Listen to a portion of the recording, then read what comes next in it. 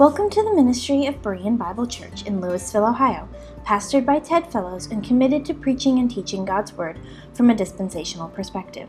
Most of the messages you will hear are recorded from our local church services. You can find out more about our ministry at www.bereansoflouisville.org. Thank you for listening.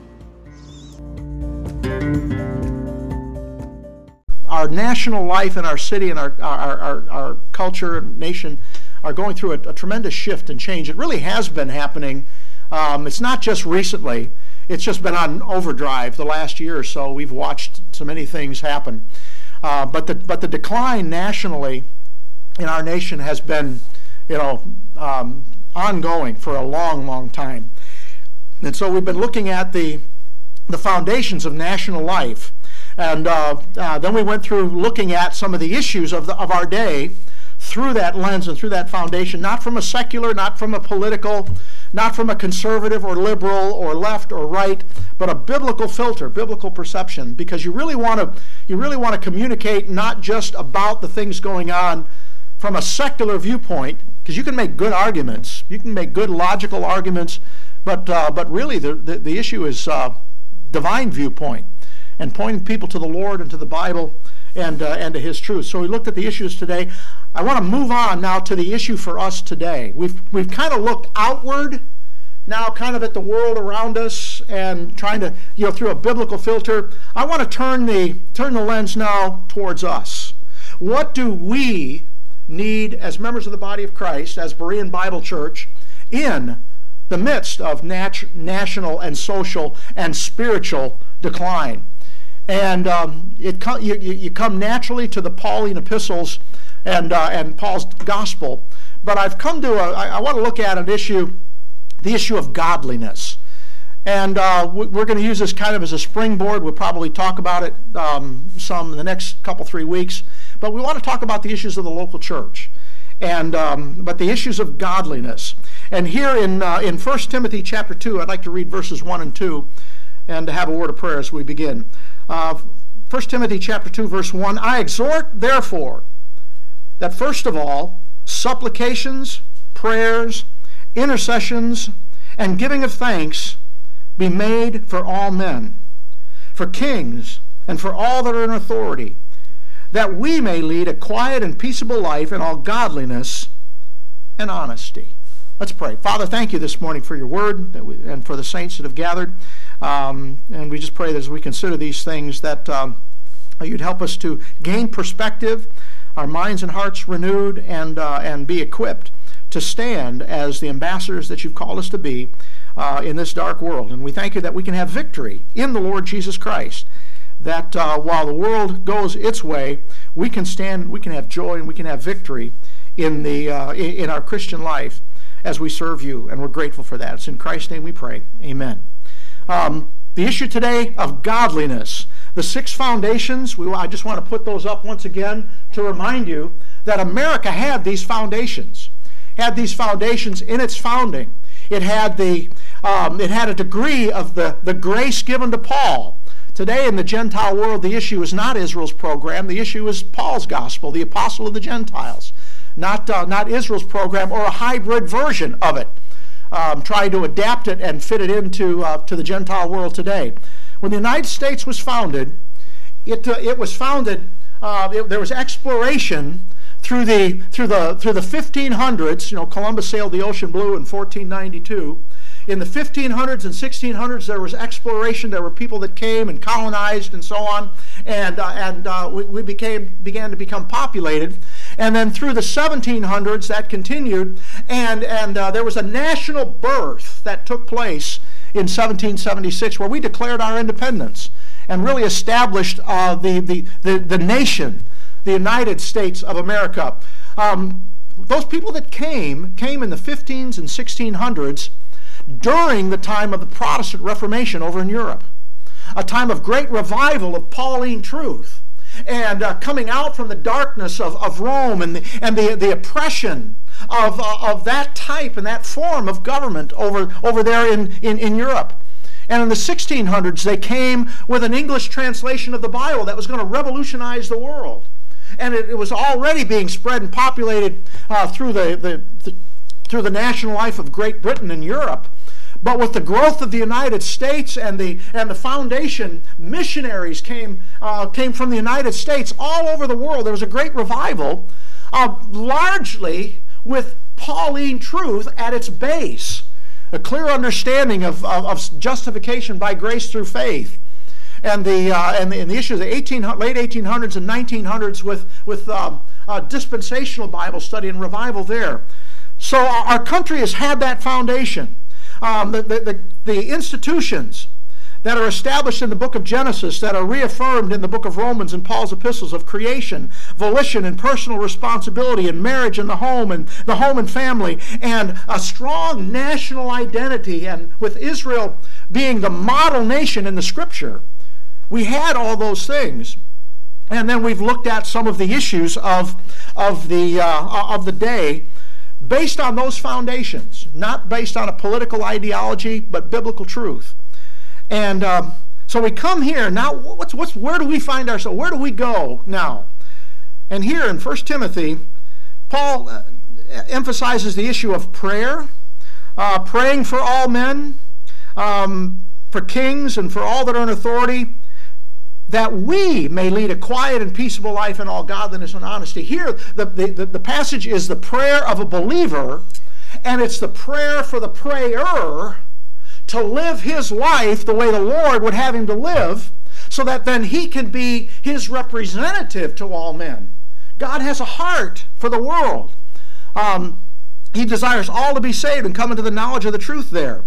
So the issue of prayers and intercessions and giving of thanks be made for all men to maintain our attitude. He says in verse 8 that we would pray everywhere without wrath and doubting. God doesn't want anger and frustration. As he talks about the relation of government, the middle of the verse there, verse 2, that we may lead a quiet and peaceable life. There's your daily life. There's the daily grind. Going about your business, doing the things that you have to do. We read the passage over in 1 Thessalonians 4 about he tells the Thessalonians in the midst of their persecution, in the midst of their suffering, that they would walk and I'm going to misquote the verse. Just back up, 1 Thessalonians chapter 4, verse 11. He says that you study to be quiet, to do your own business, to work with your own hands, as we commanded you, that you may walk honestly toward, I love that word, toward them that are without. We are to engage individuals, but we don't engage them on the basis of politics or social justice or political ideology. We walk toward them as ambassadors for Christ. And our life is to be a quiet and peaceable life, orderly, going about your own business, providing for yourself that you have lack of nothing, that you can carry on your ministry, your purpose, your function, that you walk toward them without, and that you may have lack of nothing. He said there's that issue of quietness and that issue of honesty. Same thing that we have over here in 1 Timothy chapter 2. A quiet and peaceable life in all godliness and honesty. A life that's free of turmoil and chaos and being and unsettled debate and argument, but just going about your business so that you can represent the Lord Jesus Christ in the world. He says there's that quiet and peaceable life, but notice the phrase, in all godliness. Godliness is not a good moral life. Sometimes we take these terms and we roll them all together as though they all mean the same thing. We should live a godly life. And we think, okay, our life should be characterized by godliness. And we just kind of think it's a good moral life and keep our house in order and represent the Lord and so on. Godliness is something very specific here. Godliness has the idea of the inner spiritual life out of which your life flows. Godliness, the root word it has the idea of worship. The word eusebia means worship or devotion. How are we to be devoted to God today? That's what godliness is. Look at the other side of the coin. Go back to Romans. Go back to Romans chapter 1. We've been starting our studies here. Notice the flip side. Notice the negative side of what godliness is. If godliness is the positive, what would the negative be? Ungodliness. What is ungodliness? Ungodliness is not just evil, moral behavior. We talk about the ungodly. There's a dimension to it. He says, verse 18, "For the wrath of God is revealed from heaven against all ungodliness," there's the negative, "and unrighteousness of men." There's the behavior.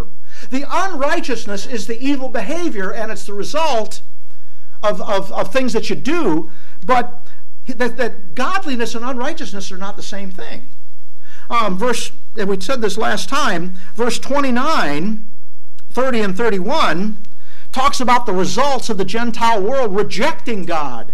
He says, being filled with all unrighteousness. There's the evil behavior. There's the evil manifestation. But where does it come from? It comes from ungodliness. And the root cause of the ungodliness here in Romans chapter 1, verse 18, is that men hold the truth in unrighteousness. What's the truth that they hold? They hold the truth of the knowledge of their Creator. Verse 8, 19, 20, and 21, God's revealed Himself. He can be known. He can be understood by the things that are made. He's revealed in creation. But men hold that truth and they deny that truth. They hold the truth in unrighteousness. They know it, but they reject it, and they change the truth of how to relate to the God and the Creator. They didn't know God in verse 21. There's the pride in verse 22. And they changed the glory of the uncorruptible God. There's idolatry. Instead of worshiping the Creator, they worship and serve the creation. And it deteriorates into idolatry. Verse 25, who changed the truth of God into a lie. They pervert the truth. They know the truth, but they depart from it, and there is a rejection of God. Ungodliness is being improperly related to God. Godliness, the word is the idea of devotion or devout, having reverence or piety or holiness. So how do we relate to God? How do we worship? How do we live our life in godliness? One more thing, I'll show you how these are not the same. Go back to the book of Psalms, chapter 1, verse 1, just very quickly for an illustration. Psalm chapter number 1. Notice how godliness and unrighteousness or evil are not the same. Psalms chapter 1. Here's the negative once again. Psalm chapter 1, verse 1. Blessed is the man that walketh not in the counsel. The counsel. That is the viewpoint and the attitude and the wisdom of the ungodly, comma, nor standeth in the way of sinners. See, there's the behavior. There's the evil behavior. Sinners and ungodly are not the same thing. Godly and righteousness is not the same thing. Godliness is the proper relationship to God out of which we live a quiet and peaceable life. Paul says, I don't want you just to be good citizens and go about your business and do what's... There are people that do that. There is a struggle in our country and in our culture between the institutions and the founding and some basic principles that we've always endured, and then there's the movement away from all of those things. There are unsaved people living a quiet and peaceable life, but they're not doing it in godliness. See, when it comes to God's Word, the issue really is the source that produces it. Your flesh can produce human goodness. Religion can produce human goodness. But God wants the goodness to come from His life. Not the energy of the flesh or human good, but divine viewpoint and divine truth. So this issue of godliness. They hold the truth, they change the truth, they pervert the truth and twist the truth, and it winds up being false worship. The issue in Romans 1 with the Gentiles is idolatry. and they're evil. Go back to Romans chapter 1. Look at Romans chapter 2. The issue of being related to God is first and foremost the issue of worshiping Him in truth. Look at the Jew here. We've learned about the Gentile. Romans chapter 2, verse 17. Behold, thou art called a Jew, and resteth in the law, and makest thy boast of God, and knowest His will, and approvest the things that are more excellent, being instructed out of the law. What's godliness for a Jew? It's being instructed. It's having God's viewpoint according to the written word of God, the law that was committed to them. Verse 20, an instructor, you think you're an instructor of the foolish, a teacher of babes, which has the form and knowledge of the truth of the law. How is Israel to relate to God? They were to relate to God according to truth. Worship today and devotion to God is based in truth. Godliness is based in the truth of God's Word. And a couple of examples of that. Look at Israel. Go to Luke chapter number 2. The issue of being devout and being godly and worshiping is not just zeal. You know, the nation of Israel, they had God, they had the Word of God, but what does Paul say? They had a zeal of God, but not according to knowledge. God is not pleased with ignorant worship. He doesn't want mindless devotion and human zeal that is man-centered. He wants worship to be Him-centered and truth-centered, guided and directed. Here's Luke chapter number 2, around the birth of the Lord Jesus. They're there in Jerusalem, and they present the Lord and have Him circumcised. Verse 25, and behold, there was a man in Jerusalem whose name was Simeon. The same man was just and devout. He was devoted to God. What was his devotion? How was it expressed? Waiting for the consolation of Israel. And the Holy Ghost was upon him. He was not just caught up in the machinery. He knew Israel had some consolation that was going to be manifest in the Messiah. It wasn't just the outward mechanics of activity. He knew the consolation of Israel was the Messiah. And it was revealed to him, verse 26, by the Holy Ghost, that he should not see death until, before he had seen the Lord's Christ. Well, he'd seen Messiah. See, for Israel, there was the Old Testament law that the Jews had, but that wasn't sufficient. Their worship, their devotion, was going to be centered in new truth of the Messiah. And the Messiah, the Lord Jesus Christ, shows up there. Go to John chapter 4. Here's a familiar passage. John chapter 4. Godliness in Israel was a specific thing, and worship in Israel was a specific thing. Here's the Lord and the woman at the well, the Samaritan woman. The Lord is journeying back and forth, and he has to go through Samaria, and we have this encounter. And of course we know that he understands that she's been married 5 times. Verse 19, let's pick up the narrative. The woman saith unto him, Sir, I perceive that thou art a prophet. This guy, there's something different about this guy. He knows everything that I ever did. She says later. Here's the lady talking to the Lord. And she's a Samaritan. Now the Samaritans were the 10 northern tribes that broke away from Israel in the Old Testament. See, Israel was a divided nation in the Old Testament after the pinnacle of Solomon, and the nation of Israel split, and there was the 10 northern tribes, and then there was the 2 southern tribes that remained loyal down in Jerusalem. So here's a Samaritan woman, verse 20. Our fathers worshipped in this mountain, the mountain of Samaria. They had a worship. It was they set up the worship up there in the north, and Jeroboam was smart. You ought to read the Old Testament back in 1 Kings, 1 and 2 Kings. There, Jeroboam says he says if I'm going to set up something like the feast that's in Judah, I got to have something that looks kind of similar, or everybody in my kingdom is going to go down to Jerusalem. And so he set up worship up there in Samaria. Verse 20, our fathers worshipped in this mountain, and ye say, here's the Lord Jesus and the Jews, ye say that in Jerusalem is the place where men ought to worship. So here's the discussion about worship and devotion and piety and reverence.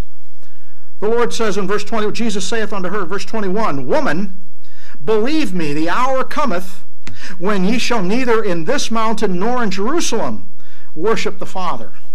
He's saying, you really ought to know what's coming. There's some tough times coming, and there's going to be things happening, and you're not going to worship either place. You're going to be running for your life. Verse 22, but here the Lord gets back to the present. Ye worship, ye know not what. We know what we worship, for salvation is of the Jews. And the Lord just basically says, lady, you don't know what you're doing.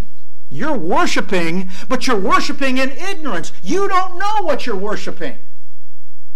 We say, and we know what we worship, for salvation is of the Jews. The true worship is not up there in Samaria, and you guys can be all zealous, and you guys got more people up there than we got down here. You're 10 nations up there. You're a bigger church than we are down here. But Jerusalem is where the truth is. God put his name in Jerusalem, and the throne of David was in Jerusalem, and that's where his name was. He says, for salvation is of the Jews. Verse 23, but the hour cometh, and now is, when the true worshipers shall worship the Father in spirit and in truth. For the Father seeketh such to worship him. The Lord doesn't want just zeal and enthusiasm. He wants, spirit. He wants mental. He wants you thinking about what's happening. And he wants worship in truth. See, there's final authority. There's an absolute. It's not, well, your church believed this and my church believed that, and you pick the church of your choice. God is absolute with truth. And so he says, verse 24, God is a spirit. And we connect with God on a spiritual level, not an emotional level. It doesn't say God is a soul, and they that worship him must worship him in soul and in truth. The emotions, your feelings, he says he's a spirit, and they that worship him must worship him in spirit and in truth. God does not want mindless worship. He does not want just enthusiasm. He doesn't want zeal, because he wants truth. He wants truth that exalts and acknowledges him for what he is and what he said and what he's doing. And if you're not doing what God's doing, you're adding something that God is not doing. And it's not honoring him. The woman saith unto him, I know that Messiah cometh, which is called Christ. When he is come, he will tell us all things. Well, we know we're looking for the Messiah. The Messiah will straighten us out.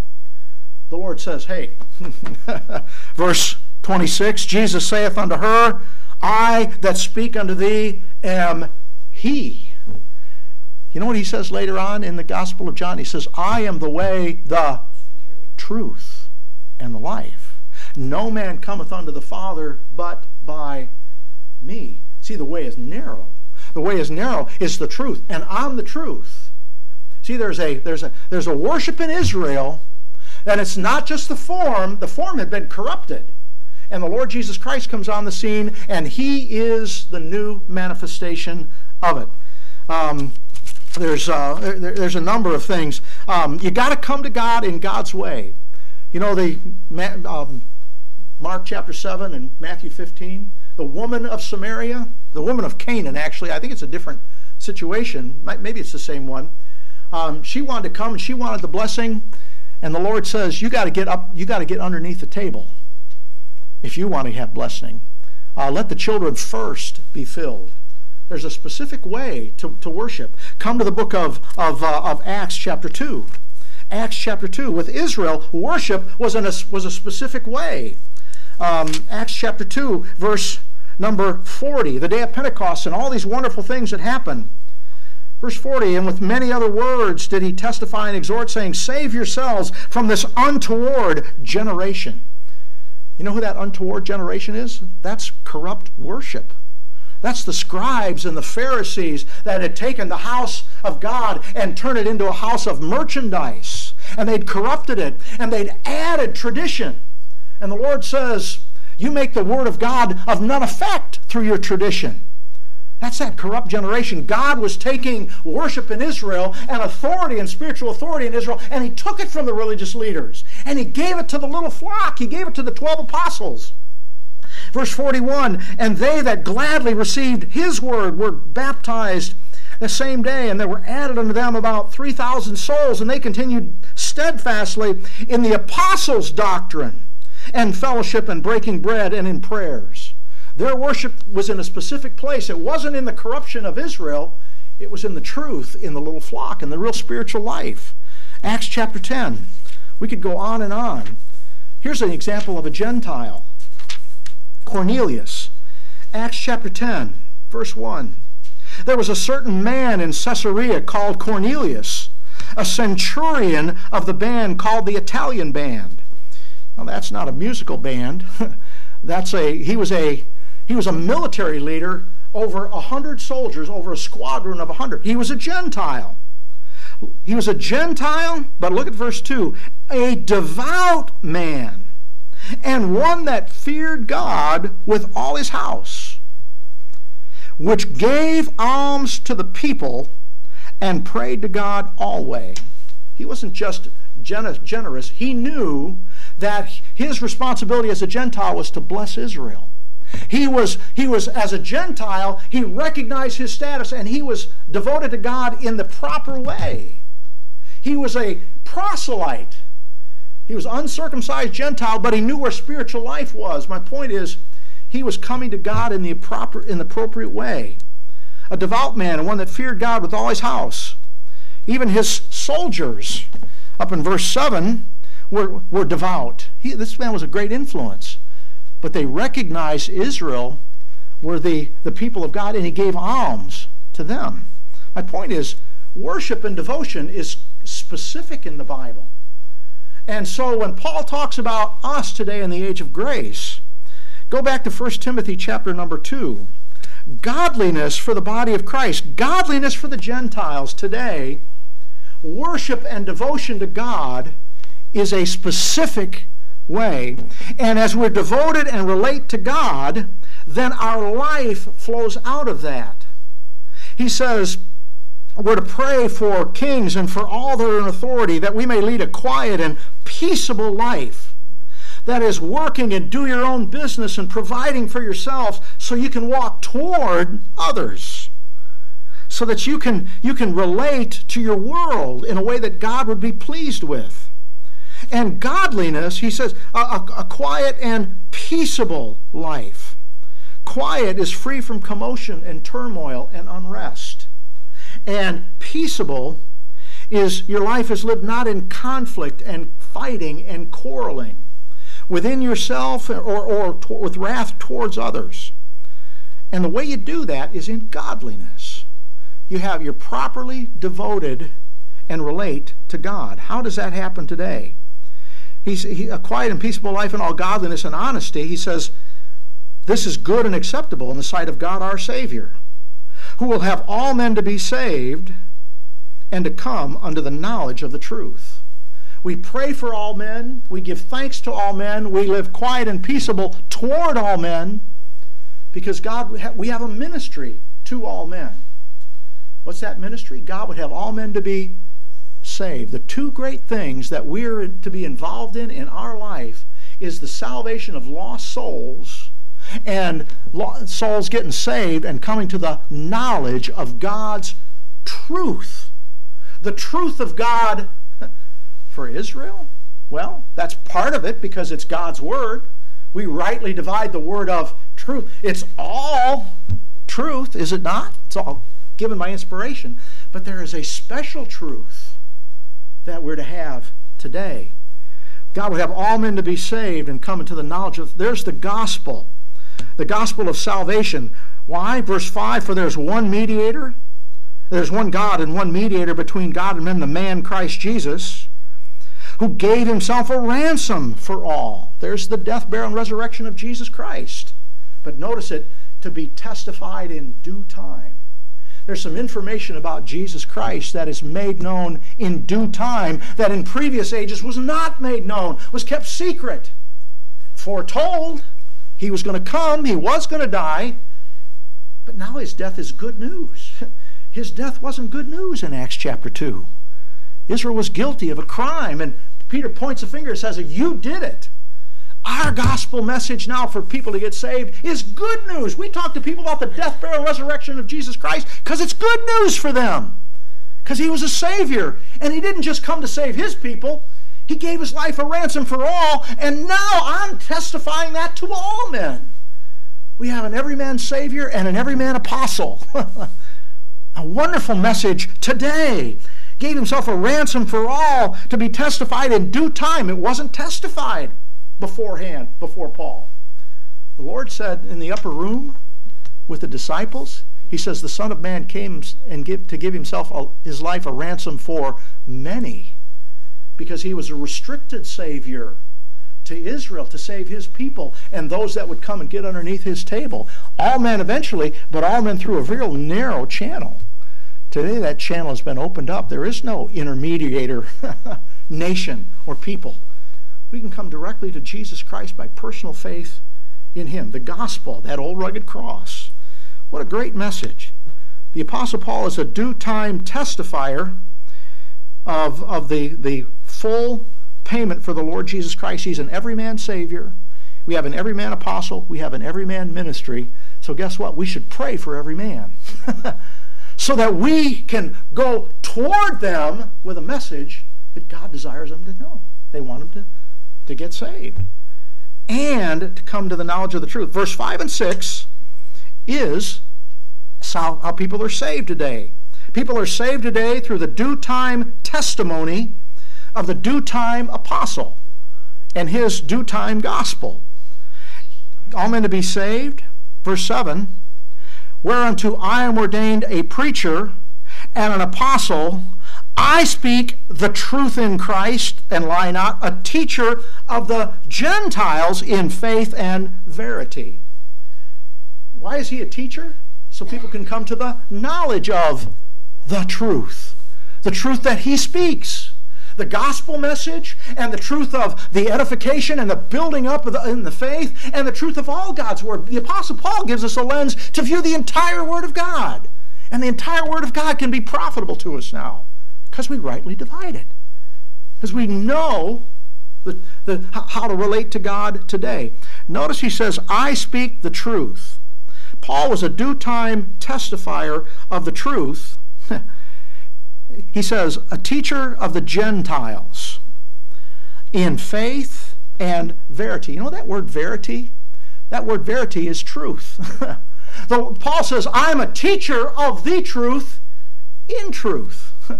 That verity, that word verity is the same word we see truth over there in the Gospels, in the book of John. You know where we just were? They that worship him must worship him in spirit and in truth. That's the word verity.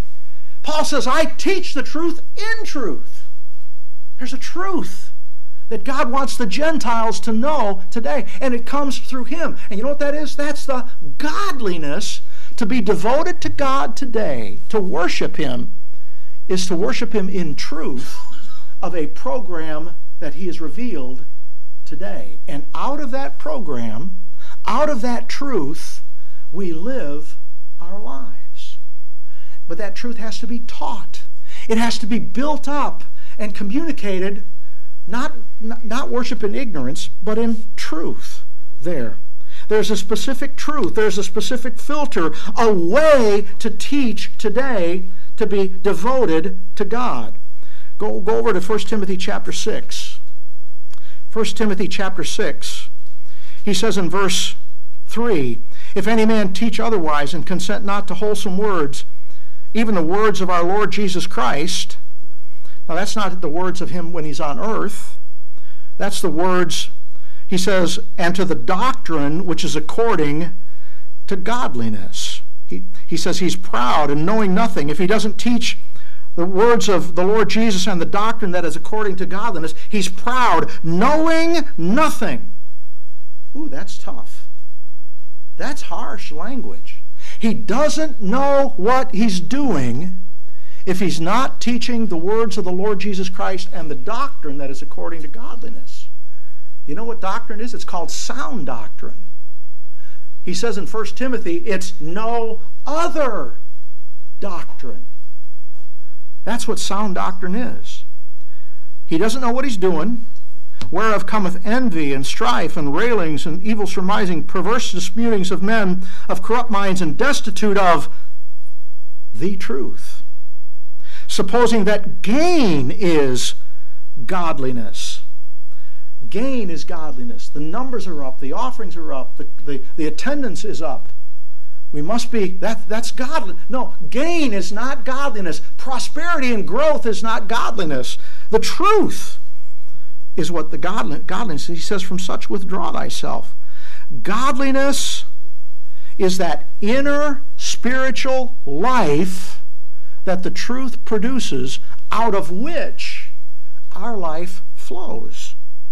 He says, but godliness with contentment is great gain. Godliness is what produces contentment. Godliness, the truth of God's Word, built up, gives you peace, gives you stability, and enables you to be content and live a quiet and peaceable life. There's also, go to 2 Timothy chapter 3. Paul talking about the latter times. He talks about the evil days and the evil men. Verse 5, having a form of godliness, but denying the power thereof. You say, what is a form of godliness? A form of godliness is anything that looks like worship, but it has no power behind it. It's just a shell. It appears, but there's no substance behind it. Fill in the blank, beloved. But the issue is, from such turn away. He says, verse 7, ever learning and never able to come to the knowledge of the truth. There is a specific truth that is to be, they that worship him must worship him in spirit and in truth. And it's the truth of God's Word rightly divided and the truth of sound doctrine today that produces spiritual life, that enables us to live quiet and peaceable lives. Go back and we'll finish up here. Go to 1 Timothy chapter 3. There is another foundation that we need to stand on.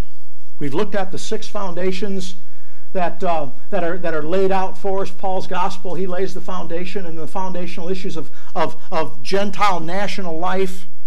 There's another foundation. 1 Timothy chapter 3, verse 14 through 16, and we're just going to quit here and we'll pick up next week.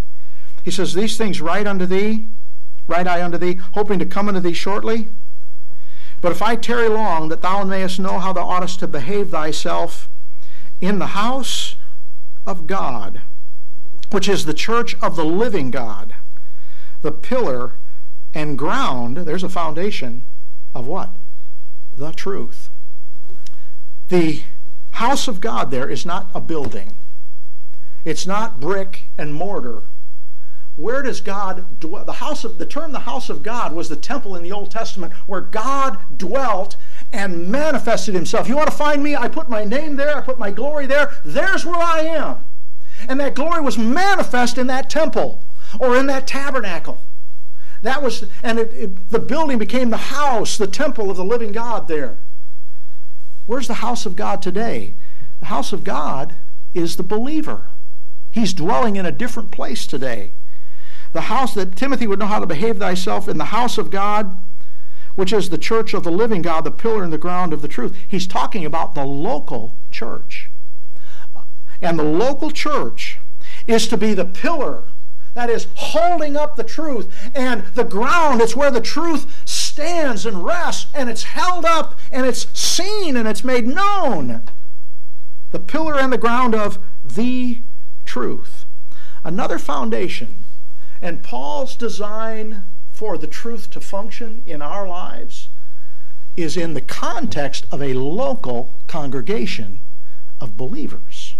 There's an asset there and a sense of community and a sense of life together in a local group of believers banded together, where they learn the truth and they live the truth and they teach the truth to each other.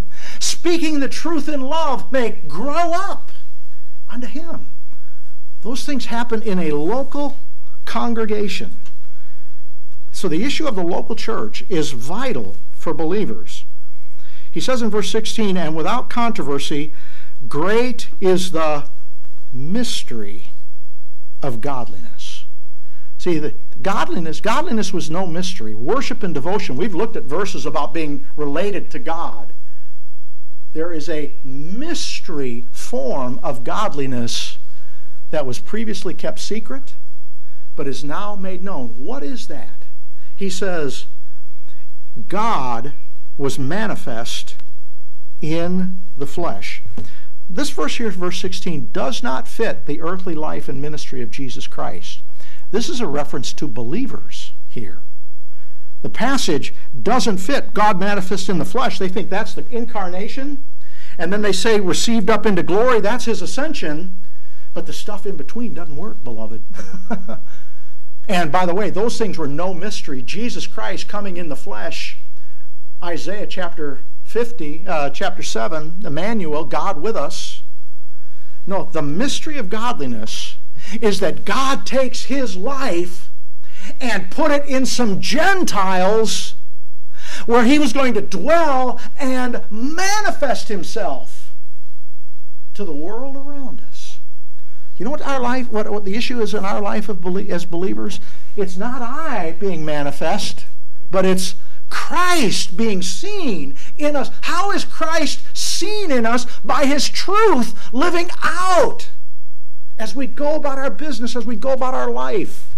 Real godliness is not externalism, it's not gain, it's not the outward form looking like some.